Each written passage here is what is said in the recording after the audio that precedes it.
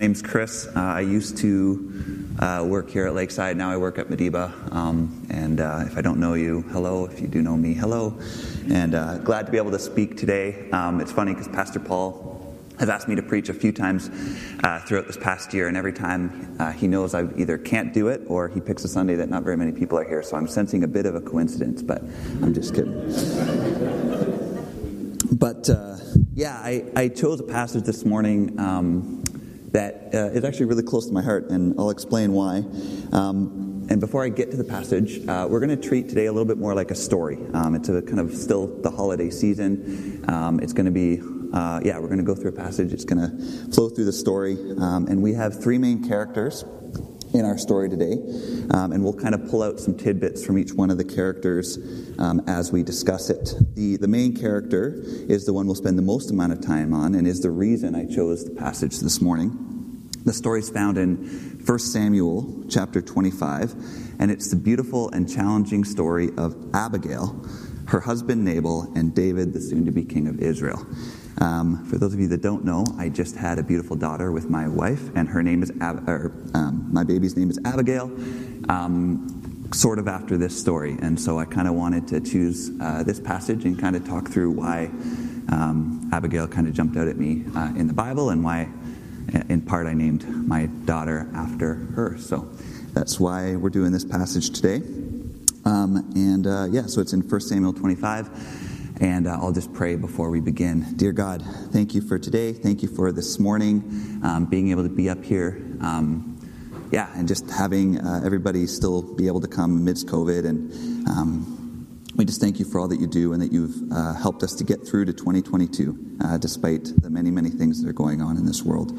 I pray this morning that you can help your words to shine through, Lord, that it not be mine, but truly your words through me, and that you can open our hearts to what it is that you want us to hear through this story, and that you help us to be able to walk away this morning with even just one little piece that we can learn from and make a difference in our lives, Lord. So thank you for this. Thank you for the story. Thank you for the story of Abigail and David and Nabal, and just all that you can teach us through it.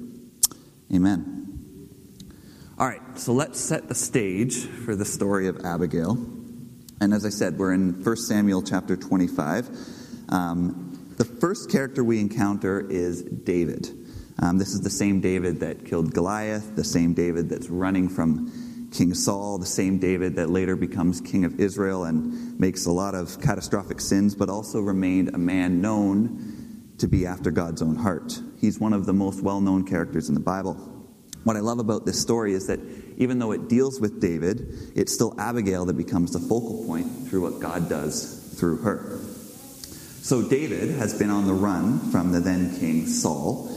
Saul wants to kill David because he knows that at some point God has ordained David to become the next king, and Saul is basically trying to stop that. And David is running away. God allows David to increase in his power, his wealth, and followers. And we know that David would have been known throughout the land. David has a significant army that he's also commanding. And so David basically is running from Saul, but he has a large amount of basically followers and people, and he would have been known throughout the land at the time. As we jump into the story, we see in kind of the last part of verse 1 of chapter 25 that then David rose and went down to the wilderness of Paran. During this time, we're also introduced to the next character in our story, a man named Nabal.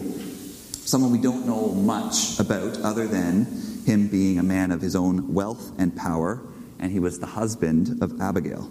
Verses 2 and 3 in chapter 25 describe Nabal saying, "And there was a man in Maon whose business was in Carmel. The man was very rich. He had 3,000 sheep, 1,000 goats. He was shearing his sheep in Carmel. Now the name of the man was Nabal." So we have essentially two rich, powerful men on a collision course. We have David, who we know God had favor with and was a man after God's own heart. And we have Nabal, a rich man who we know also had his own people that were in his household, servants, etc. As David comes into the land, we go on in the passage to see that David and his men stayed in the area for a while. Verse 7 says that David wants his servants to tell Nabal that your shepherds have been with us. So David and his men are staying in the same land that Nabal's shepherds are staying in. David assumes here that because he did the shepherds no harm and allowed them to stay with him, which also meant that the shepherds would have been safe from other threats, as staying with David meant more safety for the shepherds and for the sheep, that Nabal therefore owes him something. So David's essentially providing a service for Nabal by basically being a wall, being protection for Nabal's shepherds out in the wilderness. And David is basically expecting to be compensated. By having Nabal's shepherds stay with them, he protected them from dangers such as Philistine raids and other such issues. I find it interesting that David is essentially wanting to meet the person in charge of the shepherds in order to get compensated for providing the valuable service of protection for Nabal's shepherds. In verses 4 through 8, we hear what David says. He basically tells messengers to go to Nabal. It says in verse 4, David heard in the wilderness that Nabal was shearing his sheep. So David sent 10 young men, and David said to the young men, "Go up to Carmel and go to Nabal and greet him in my name. And thus you shall greet him. Peace be to you, and peace be to your house, and peace be to all that you have. I hear that you have shearers. Now your shepherds have been with us, and we did them no harm, and they missed nothing all the time they were in Carmel. Ask your young men, and they will tell you. Therefore, let my young men find favor in your eyes, for we come on a feast day. Please give whatever you have at hand to your servants and to your son David." So David and his men, again, had protected Nabal's shepherds. He then hears that Nabal himself is fairly close by, and he sends delegates to meet Nabal. Let's break this down a little bit more. First off, David only sends 10 men. He doesn't want to appear like an army. He doesn't want to appear violent. He tells the young men to greet Nabal in David's name, which also proves that David and his name would have been known in the land, and that David had some sort of power and recognition. David instructs the delegates to greet Nabal, saying, "Peace to you, his house, and all that they have." Essentially, David wants to make sure that Nabal knows that he's not there to attack, he's not there to intimidate, he's coming in peace. He simply just wants to meet the man of the shepherds he was protecting, and he did have some reason. He wanted to be compensated, or at least, find an ally or a friend in the situation. And David also is fairly strategic in that he waits until sheep shearing time, which was customary. It came with a feast. It would have been kind of a party time. And it's not like David goes to Nabal in the middle of a famine. David is trying to either create favor with Nabal and a new ally, or at least ensure that his kindness towards the shepherds would be known and compensation to be had. David instructs his delegates to explain that no harm was done to Nabal's shepherds, and he even provides proof to Nabal, saying, "Ask your own young men." And in return, David wants Nabal to give him whatever he has on hand during a feast day. There would have been a lot to go around. David's basically just asking for whatever Nabal can spare. He doesn't go when there's no food to be had. He goes when there's a lot of food and simply wants whatever Nabal can spare. So what is Nabal's response? As you can imagine, not the best. Verses 9 through 11 paint the picture of Nabal's response. It says, "When David's young men came, they said all this to Nabal in the name of David, and then they waited. And Nabal answered David's servants, 'Who is David? Who is the son of Jesse? There are many servants these days who are breaking away from their masters. Shall I take my bread and my water and my meat that I have killed for my shearers and give it to men who come from I do not know where?'" So first, Nabal insults David by saying, "Who are you?" Who again, David had a considerable amount of power, and his name was known. And so David is insulted. I mean, Nabal's basically like, "Who are you? I don't know you," even though he likely would have known at least the name of David. Nabal then goes on to further insult David by saying that David could simply be another runaway servant. In fact, it might have even been a direct shot at the fact that David was fleeing from his once master Saul, who now wants to kill him. Nabal then goes on to essentially say, "The food I have is for my shears, for my people, and not for the random man who I do not even know or know where he came from." So David is trying to acquaint himself with Nabal after spending time with Nabal's shepherds. David's trying to gain a reasonable compensation for a service, and Nabal instead rejects David, insults David's own name by saying, "Who are you?" As the story continues, David hears Nabal's response. The insults and rejection from Nabal to David makes David ready for an attack. It says in verse 13, "And David said to his men, 'Every man strap on a sword.' And every man of them strapped on his sword. David also strapped on his sword, and about 400 men went up after David, while 200 remained with the baggage." So David goes from 10 young delegates in an attempt to just find peace with Nabal and peaceful conversation to 400 armed soldiers ready to confront Nabal. Again, not the best look for David, who reacts to an insult in pure anger. This is where our hero and the focal point of this sermon comes in, Abigail. So what do we know about Abigail? Well, verse 3 says that the name of Nabal's wife is Abigail, and she was discerning and beautiful. Nabal is described here as harsh, badly behaved, and a Calebite, which later we know is an enemy nation to David.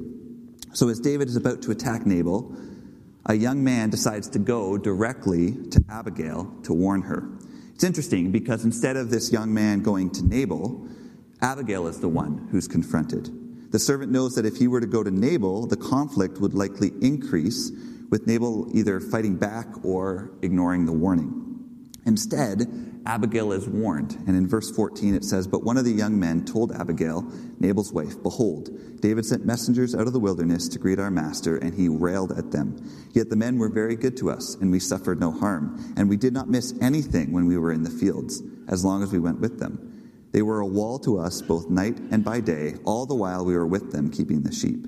Now therefore know this, and consider what you should do, for harm is determined against our master and against all his house, and he is such a worthless man that one cannot speak to him.'" So Abigail is told the series of events that's creating the conflict between Nabal and David. Nabal's men even insult Nabal here by calling him worthless and that no one can speak to him, which basically proves that Nabal was not respected even by his own household, and they were scared for their lives and didn't want Nabal to either escalate the problem or ignore the problem. And so instead, they go to Abigail. And so Abigail hears what's going on, and in verses 18 and 19, Abigail immediately gathers food and sends it ahead with her servants to David. And she doesn't tell Nabal what she does. So she gathers a lot of different food, and you can read about that in verses 18 and 19. And she basically sends them ahead and says, "I'm going to go meet David. I'm going to fix this." And she doesn't tell Nabal what she's doing. It's interesting that she doesn't tell Nabal. There's an element there of wisdom and understanding the situation, as Abigail chooses to not tell her husband what she's doing. Abigail knows that if Nabal knew, A, that she was going to meet David, and B, give him food. Remember, Nabal already refused to give David food, that he would be angry and the situation would escalate. Instead, Abigail does this on her own and does not involve Nabal. It also shows an immense lack of respect that those around Nabal had. Again, the servant avoids Nabal and goes directly to Abigail. And second, Abigail herself knows that in order to resolve a potential conflict and literally save lives, Nabal is the last person that she could go to. It's very sad, actually, to think about the relationship that Abigail and Nabal had.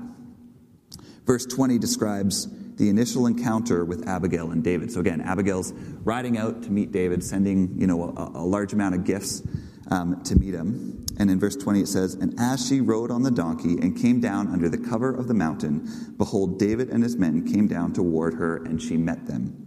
So David and Abigail have officially met. David, after meeting Abigail, reminds Abigail and affirms the story that she heard from her servant at the warning. David tells Abigail, "Surely in vain have I guarded all that this fellow has in the wilderness, so that nothing was missed of all that belonged to him, and he has returned me evil for good." David, who protected Nabal's shepherds and looked after them and simply wanted an acquaintance or compensation from Nabal, was rejected and insulted.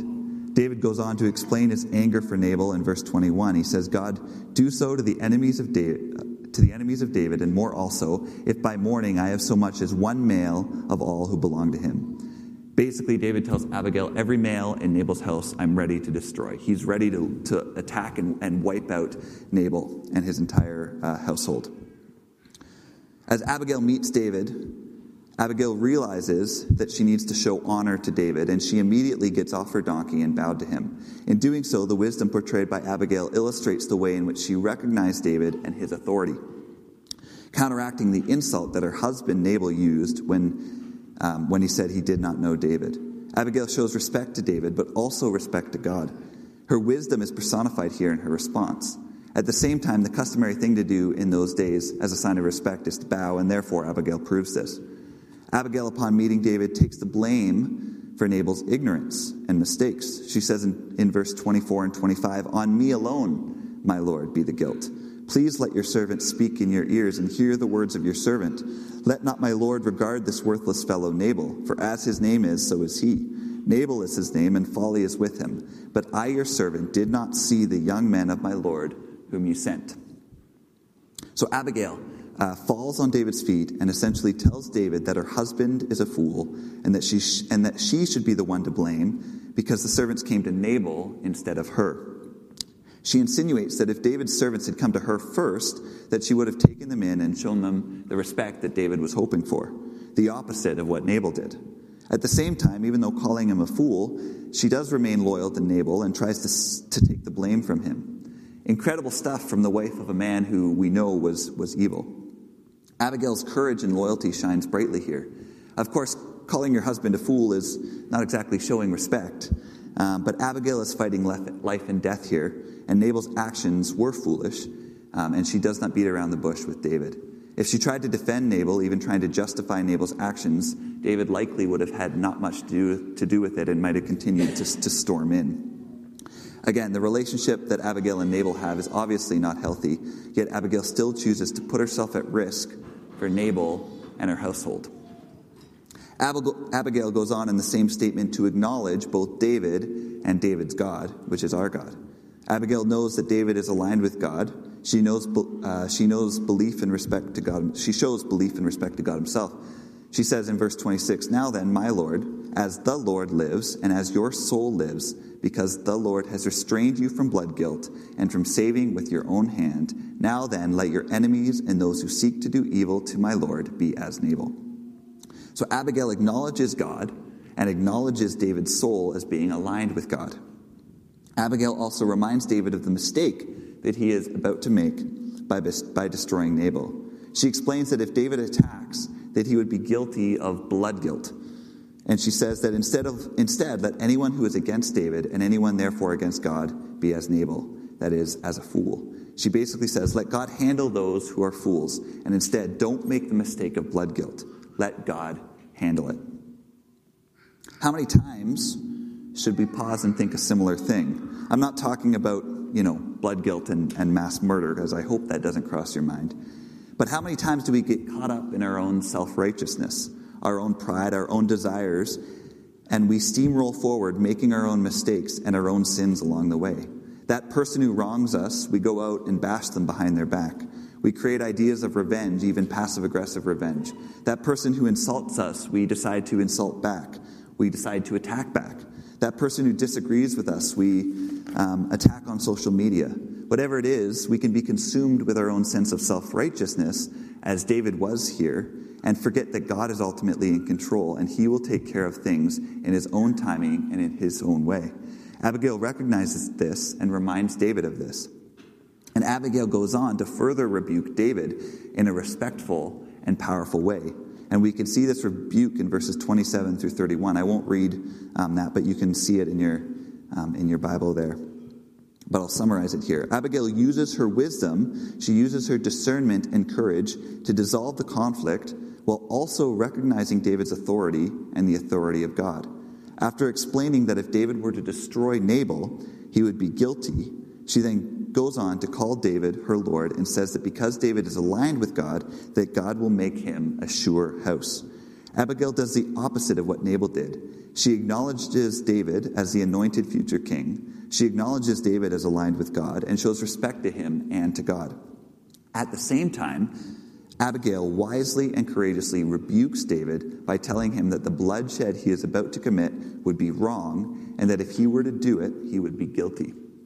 In verse 30, we see Abigail's continued rebuke, saying that once God has appointed David as prince over Israel, that he will not have the guilt of this bloodshed weighing him down. Abigail recognizes David as the future prince of Israel and pulls on David's conscience to do the right thing and not destroy Nabal simply for self-righteousness' sake. She affirms that David's enemies will one day be dealt with by God in God's own timing and plan, and that there is no need for him to take the matter into his own hands and therefore have to live with the guilt afterward. Abigail is respected here by David, again showing the respect that those around have of Abigail. David could have easily ignored Abigail, or worse, and continued to move toward Nabal. Instead, he's willing to pause and have this conversation with her. The food she sent ahead shows the wisdom she had, but this encounter also shows the way in which Abigail had an immense amount of courage. Abigail risked her own life to confront David and stop him from attacking Nabal and her household. Not only does Abigail confront David, she courageously and wisely stands up for what is right and rebukes David for the sin he was about to do. Abigail, in one swift conversation, saves her husband, saves her household, and also saves David from a major mistake. Her courage was also the result of her loyalty to Nabal and Nabal's house, even though Nabal was a harsh man and treated her and others wrong. Abigail was loyal to her husband and risked her life to protect him and the household. She also showed respect to God himself and to David, who she recognizes as God's anointed and future Prince of Israel. What an incredible illustration of courage, wisdom from Abigail. So what does David do after hearing the rebuke? For a lot of people, rebuke is hard to hear. David could have easily continued in his anger and moved forward with his plan to attack Nabal. He could have easily maybe even hurt Abigail. We don't know. Instead, we see in verses 32 to 35 David's response. Again, I won't read that chunk, but you can see it in your Bible. David, in verses 32 to 35, acknowledges that God sent Abigail for a reason and that God used Abigail to ensure the bloodshed did not happen. David first blesses God and thanks God for using Abigail. David goes on to then bless Abigail for her discretion and her wisdom in how she handled the situation. David also humbly listens to the rebuke that Abigail courageously had of David's potential actions, and David realizes that the bloodshed would be wrong and that God should be the one to choose life and death, not him. David also acknowledges that if it were not for Abigail, every male in Nabal's household would be destroyed. David then receives the peace offering from Abigail and sends her back home in peace. David humbles himself also before Abigail, realizing that Abigail is God's messenger, and obeys Abigail's rebuke. Abigail, through her wisdom and courage to first confront David, but also rebuke him in the name of God, not only saved Abigail's husband and her home, but it also saved David from the guilt of mass murder. As we continue in the story, we quickly circle back to Nabal, who we know to be a fool. As Abigail returns home, after literally saving Nabal and his entire household, Nabal is throwing a party and is completely oblivious to what has just transpired. Nabal has no regard for his actions against David and no regard for what is going on. He's also drunk from the party. Abigail decides to not say anything that night as Nabal was drunk and not in his right mind. Abigail decides to wait until the morning when Nabal's drunkenness has worn off. Abigail then tells Nabal what happened. Verse 37 says, his heart dies within him and he became as a stone. So Abigail tells Nabal what happens, and Nabal literally freezes, and it says he dies 10 days later. Wild. Nabal's foolishness caused his own demise, but not at the hand of David, but in God's timing and in God's way. Instead of David having to live with the guilt of Nabal's bloodshed, Abigail saves David, and God then rescues Abigail from a horrible marriage. Abigail remained loyal to Nabal, even though he was an evil man, and God allowed Abigail to then be freed from that marriage. The story ends with David marrying Abigail. David blesses God and acknowledges God's provision and rescuing of David from guilt through using Abigail. David then acknowledges God's power and plan after he learns of Nabal's passing.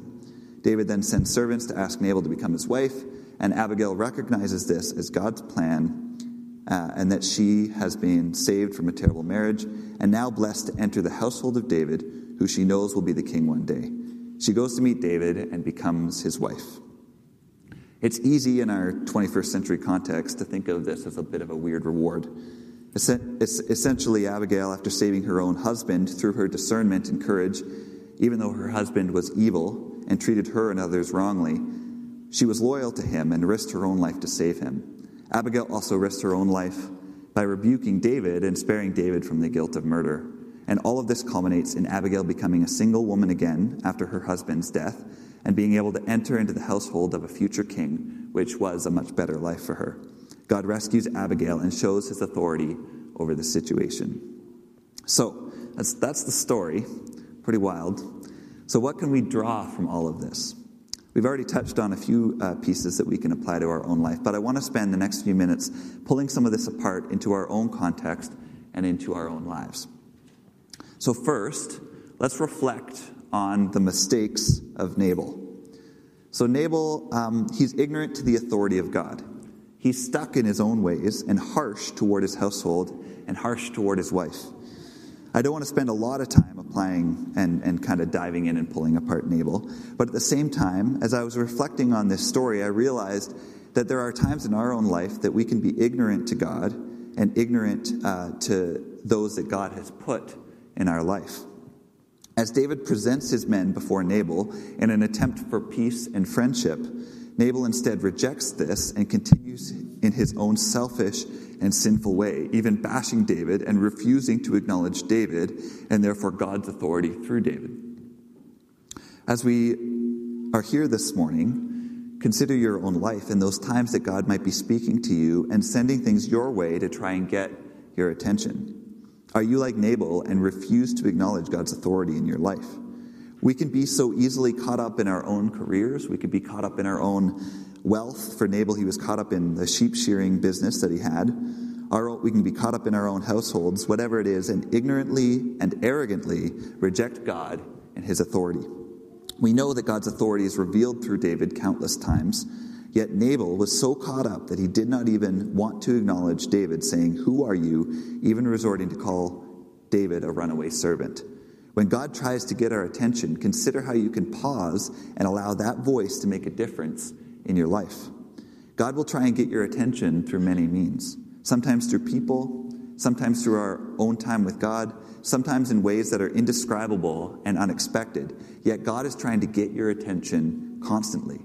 Are you ready to listen, even if that means changing things in your life? Even if that means giving something away or humbling yourself, as Nabal was asked to do. Whatever it is, will you be like Nabal and refuse to acknowledge God's authority? Or will you allow God's voice, through whatever means, to actually make a difference in your life? For David, as we see, he allowed God's voice, this time through Abigail, to actually be heard and listened to. David, who we know to be a man after God's own heart, despite his numerous mistakes, one of which almost happened in this story in the form of mass murder, allowed Abigail to rebuke him and therefore listen to God's voice and God's instruction. As we reflect on David's choices here, we're also reminded of the times our own self-righteousness, our own sense of what we think is owed to us, our own desire for justice after a wrong can cause us to act out quickly and sinfully. David, after being refused and hurt by Nabal, quickly and deliberately sought out revenge. He thought he was owed Nabal's respect. He thought he was in the right by attacking Nabal and inserting his own authority into the situation. This one hit close to home as I prepared. It's so easy to be consumed by our own life that when wrongs are done to us, or when we see wrongs, or even perceived wrongs in the world, we jump into attack mode.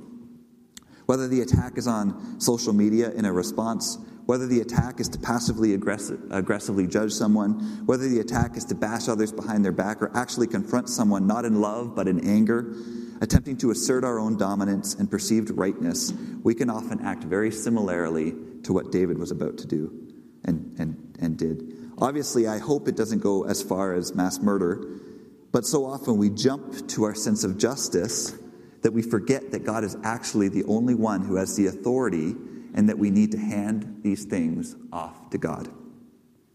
Even if there is a wrong done, and I know that there are times, many, that wrongs are done, there is a right and a wrong way to handle those wrongs.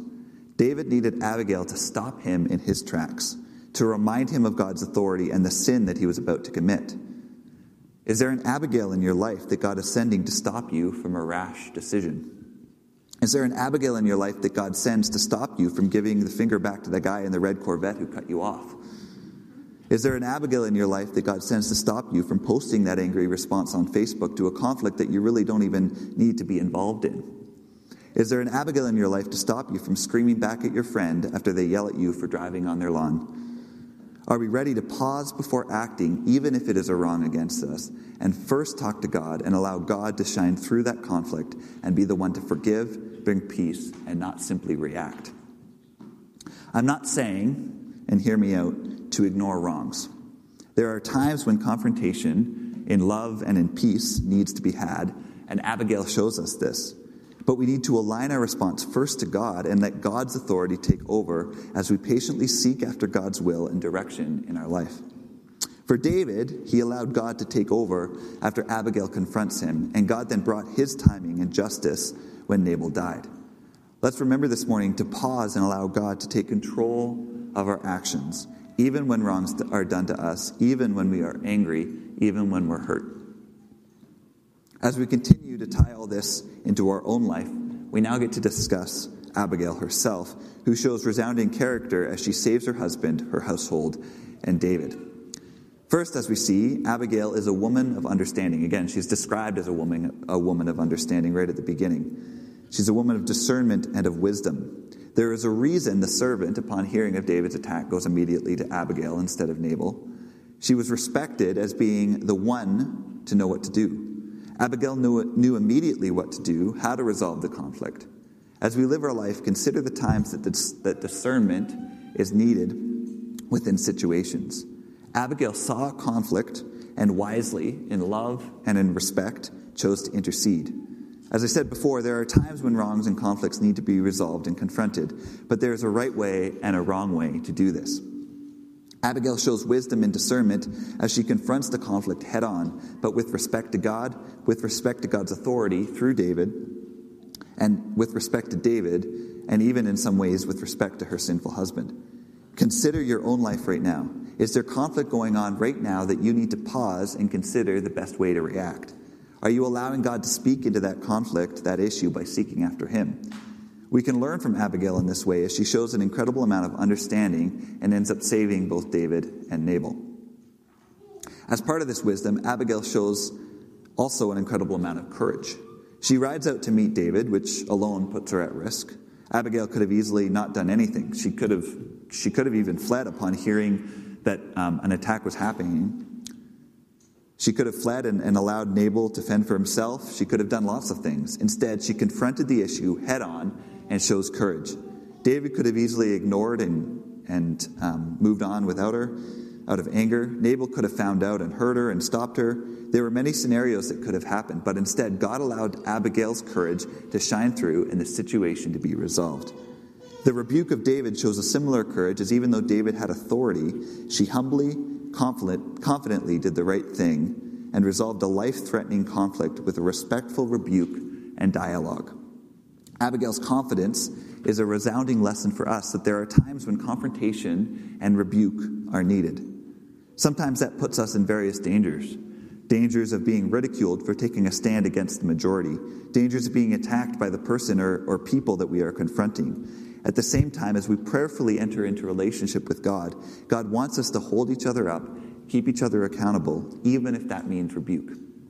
Rebuke, as Abigail shows, does not mean attack every issue, or ridicule, or judge, but it does mean show love to those around us and intercede, if needed, in a peaceful, respectful, and loving way.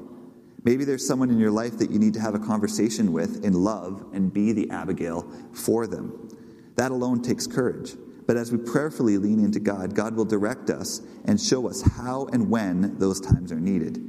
Maybe God will use you to save a life, to save a marriage, to save someone from immeasurable guilt, to save someone from an addiction, and so much more. Let's lean into God this morning and ask Him for the confidence to intercede prayerfully, respectfully, and peacefully into the times where it's needed.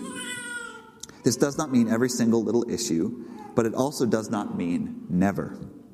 There is a time and a place for godly confrontation in love, as Abigail shows us. Abigail knew that the confrontation was needed with David, but she also knew that confronting Nabal was not the time or the place. Her understanding is immense here. How can we cultivate a godly attitude of respect, even amidst conflict, alongside an unwavering commitment to tell the truth. Finally, the loyalty that Abigail presents is an incredible testament to her character and also a lesson for us. Nabal was an evil man, yet Abigail still put herself at risk to save him and his household. Abigail could have easily not done what she did, and Nabal and his household would have been killed. Instead, she trusted that the right thing to do was to confront David and save her husband and those around her. Abigail showed loyalty to her foolish and cruel husband and the people in her household simply by putting herself at risk and going to David. Abigail does not defend Nabal's actions. She knows that Nabal is in the wrong and even calls Nabal a fool. Yet Abigail still puts herself out there to save Nabal even amidst his shortfallings. God's authority ultimately rang through as Nabal died shortly after all of this. Yet Abigail stayed true to her husband even amidst his foolishness. Abigail then became loyal to David and entered into his household through marriage. God honored Abigail and allowed her to be freed from a terrible marriage in his own way and in his own plan. There are many aspects to this story, and I hope that this morning there were things that you were able to draw from. I know that the structure was a little bit different and that it was a lot more story-based, and I hope that there were some insights we were all able to draw from it. I think each person in this story allows us elements to learn from. Are there times that we're like Nabal, oblivious, cruel, and ignorant to God's authority? Are there times that we're like David, quick to react, ready to attack at any time for any wrong, no matter how big or how small? Or are we like David, who eventually does listen to the voice that God used to intercede and stop David from sin? Are we like David, who respects the voice of Abigail, who confronts him and allows a loving rebuke to be heard? Finally, are we like Abigail, who shows immense wisdom to know how to intercede, how to de-escalate the situation, and how to resolve the issue?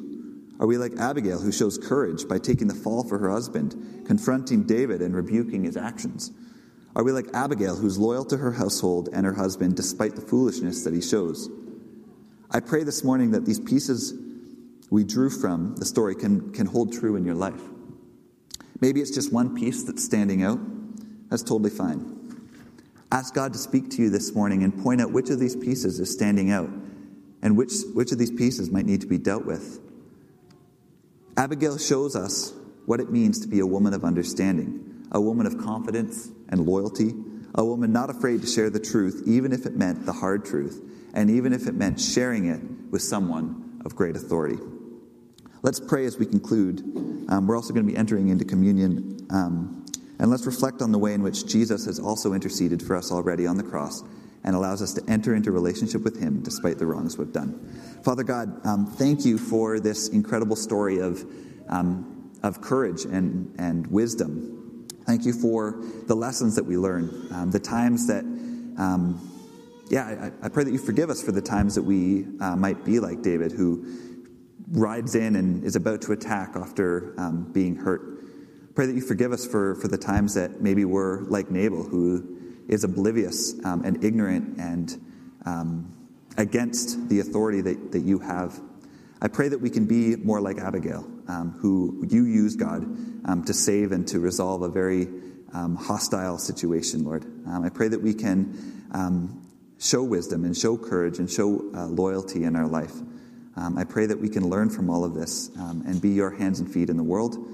Thank you again for these people that, even though it was many, many years ago, have gone before us that we can learn from and draw on. And so I thank you for that. Thank you for this morning, and thank you as we prepare our hearts and enter into communion, thank you that you've interceded for us as well already on the cross. Amen.